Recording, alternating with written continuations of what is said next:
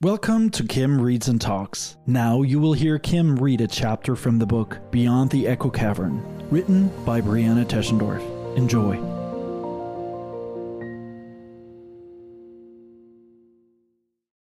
Chapter 7, Face Off. The children fell into a heavy silence.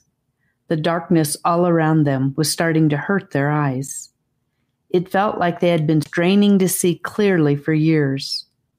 Really, it had only been a couple of hours, but if you have ever spent a little while in darkness, then you must also know how quickly your eyes start to tell you that they really want the light again, just like when a hungry tummy tells you it wants food again. None of the three had any idea what they ought to do.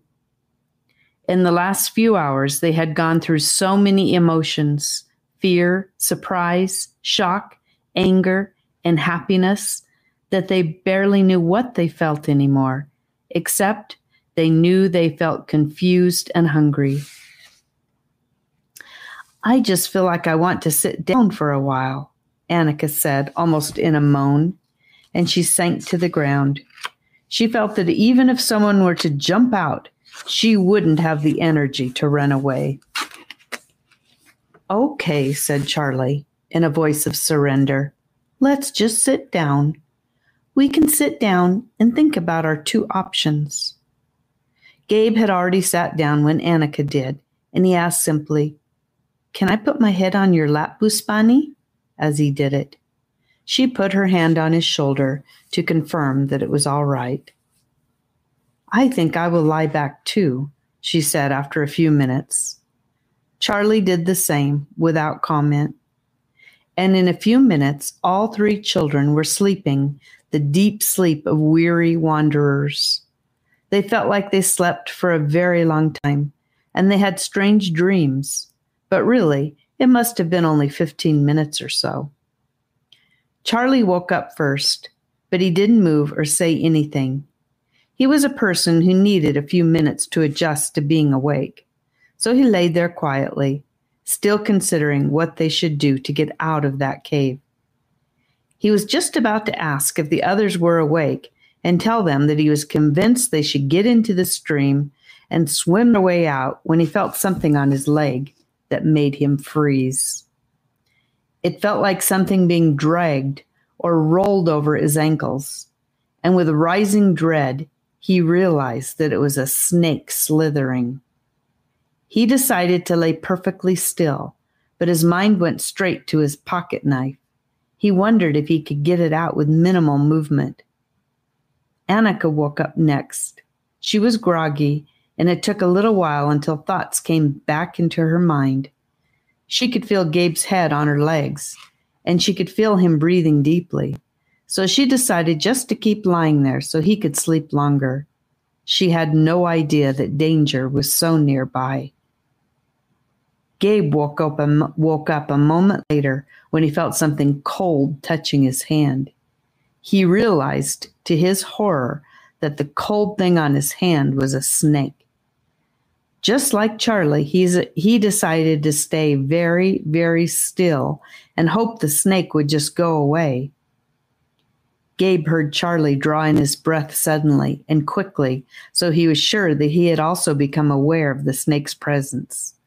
His mind raced, wondering if this was the same snake from outside. He hoped that it was not. His eyes were wide open, straining against the darkness, wishing he could see clearly. Annika was unaware of the snake. She might have started to talk, except that Gabe reached up and firmly put a finger over her lips to silence her. It was lucky that Gabe was lying on Annika's stomach, so he could reach her lips easily without moving much. She might still have made a loud outburst, but at the same moment the snake hissed, just like it had hissed outside. A low, horrible, growling hiss. Annika held her breath and understood why Gabe had silenced her. Her heart was pounding so hard that she could almost imagine it echoing off the cave walls. The children all wished they had not lied down and slept. It took every ounce of strength within Charlie to hold still and be quiet. But he knew he would rather play dead than face the snake. He, too, was wondering if it was the same snake or a different one. Then the snake spoke again. "What will we do with them? What will we do?" The snake's voice was horrible, but even worse, the snake was talking to someone else. With sickening dread, it dawned on the children that there were two snakes. For the first time, Charlie doubted his pocket knife. "Why did you bring them here?" asked a second voice, confirming the children's awful fears. It was a voice that could be deemed both authoritative and downright evil. Even worse, it was right above Annika's head. The children were immediately convinced that the first voice belonged to the snake they had seen in the woods, and the second voice belonged to someone or something even worse. Just then, each child was grateful for the darkness. None of them wanted to see who the second voice belonged to. "I didn't know that they would be able to see me. I didn't know that the cave would be open," Growl hissed the first snake voice in an almost threatening way. "I tried to stop them. I told them death was certain if they entered the cave. I did not think they would try it. Disgusting children." This last part was spit from her snake mouth with venomous-sounding anger. As the snake spoke, it continued to slither over Charlie's legs. The second voice spoke above Annika again. "Well, you promised them death. Death they shall get. It is a good thing they are sleeping, sister," breathed the snake, "or they might scream and then they might get them," it concluded. All three children thought the same thing at the same time. They? Who were they?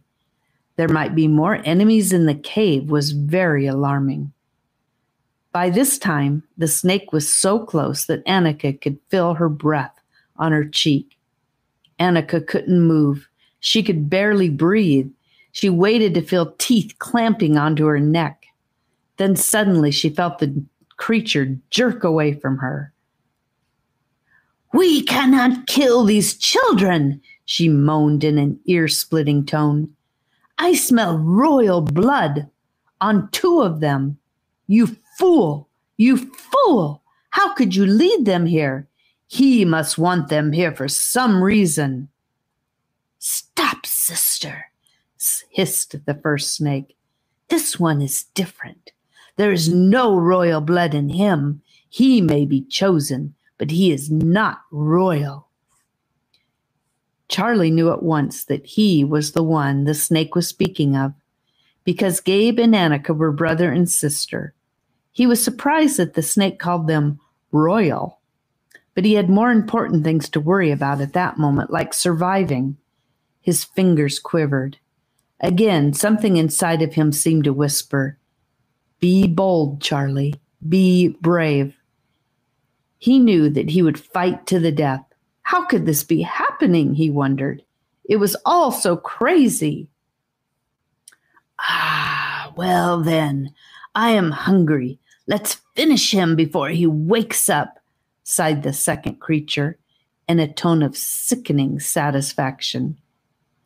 Annika was in the worst position of all, with a more horrible sounding of the two things slithering over her face. The first snake was still touching Gabe's hand. It was ice cold like metal, and its scales felt hard and hazardous. The other was now on his shoulder. There wasn't a second's hesitation within either of the siblings about saving Charlie. They both knew they would do anything to stop him from being eaten. Annika then remembered that she had the flashlight still in her hand. She also thought that she could simply grab the snake slithering over her and pull it back. She had never seen a very big snake before, and she didn't pay very much attention on class field trips to the zoo, so that she was not aware that snakes can get very, very big and are pure muscle. She simply knew that the snakes had said they couldn't kill her and Gabe, even if she didn't understand why, and that had given her the courage she needed. In an instant, she had switched the flashlight on, which very much startled everyone. Charlie screamed, but kept his wits about him, and he was on his feet with his knife in his hand, but not opened, in an instant. Gabe turned towards his sister and gasped, "Annika, what?" Gabe would have gone for a more sneaking approach. "Grab him!" she shrieked to his fright. Both snakes had been distracted from Charlie and jerked their heads toward the light. It was a good thing that Gabe and Annika were looking at each other and not at the snakes. Otherwise, they might have lost their nerve. The second snake was indeed more awful than the first. For one thing, it was much bigger. Worse still than its size was its hands. Underneath its horrible head were 4 small green hands on short arms. They were similar to a human child's hands, but with very long, thin fingers and sharp nails.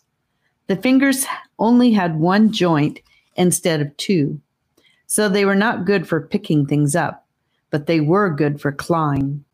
The snakes had pulsing, ruby eyes that looked like human eyes with black pupils in the middle. The red within the eye was blazing like flames, and the black part was moving like smoke. When they thought about it later, it struck the children as odd that they hadn't noticed this about the snake outside the cave. Maybe the snake had looked different. Both the snakes bared their long, inch-thick orange fangs, and you could almost imagine the venom dripping from them. They were a truly horrifying sight. A very, very brave man would have cowered at less. Thus, why I have said it was very providential that Gabe and Annika did not see this. They were looking at each other, communicating as only brother and sister can. With just one look, they agreed that they would help Charlie. They agreed that although it was unpleasant, they were both going to try to pull those snakes away from Charlie. Now, it was the snake's turn to be startled. Gabe and Annika each grabbed 1 snake. It was easier for Gabe than for Annika, as the snake was slithering over his hand.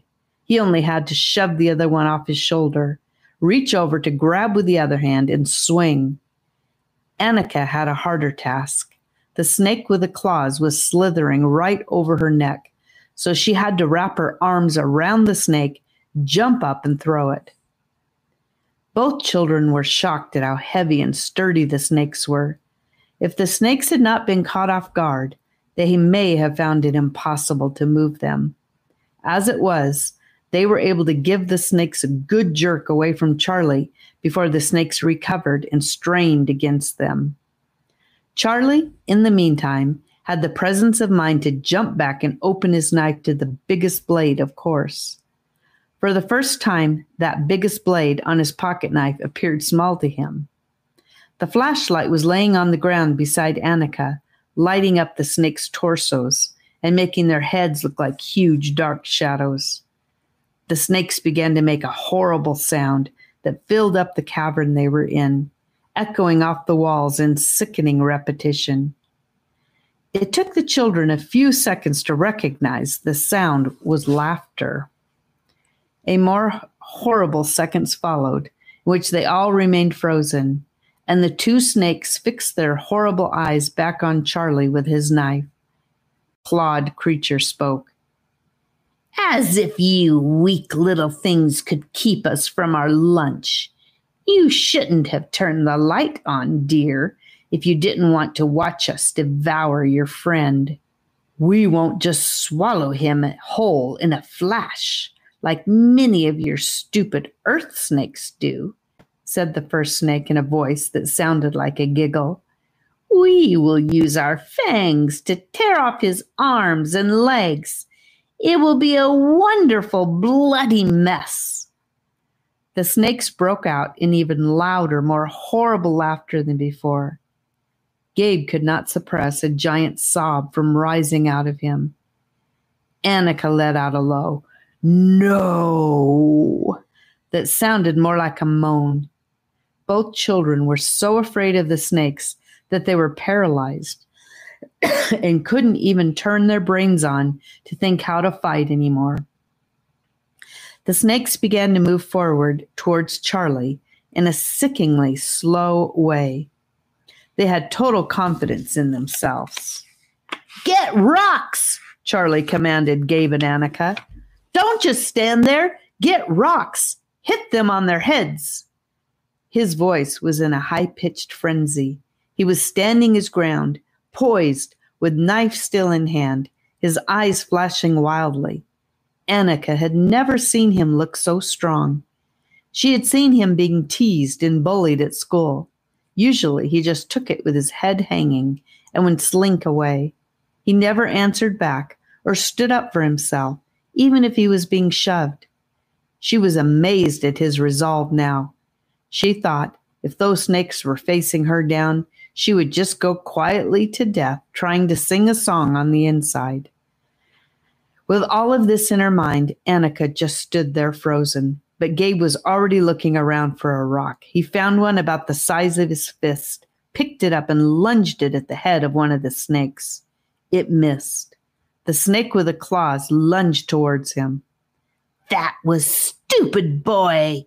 it shrieked as it began to crawl towards him, using its hands on the ground like feet to gain speed. "I may not be able to kill you, but I can hurt you and make sure that it hurts for the rest of your life."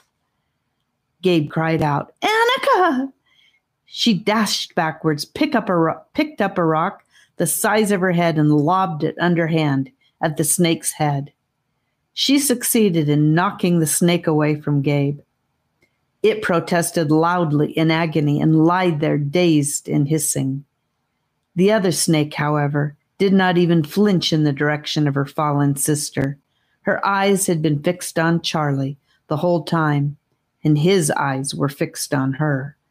The hair, the back of his neck stood up, and he could no longer yell or say a thing. His throat was tense, and it ached. The snake lunged toward him. "No!" Annika bawled, and raced towards the two of them, surprised to find herself willing to step between the snake and Charlie. It was exactly then that the door in the wall opened. Thank you for listening to Kim read a chapter from the book Beyond the Echo Cavern by Brianna Teschendorf. Beyond the Echo Cavern is available in print and digital form on the website diversebreakthrough.com. That is, diversebreakthrough.com. If you want to show your appreciation, subscribe to the podcast and leave a review so more people can discover Kim Reads and Talks. Thank you, and come back tomorrow for yet another chapter.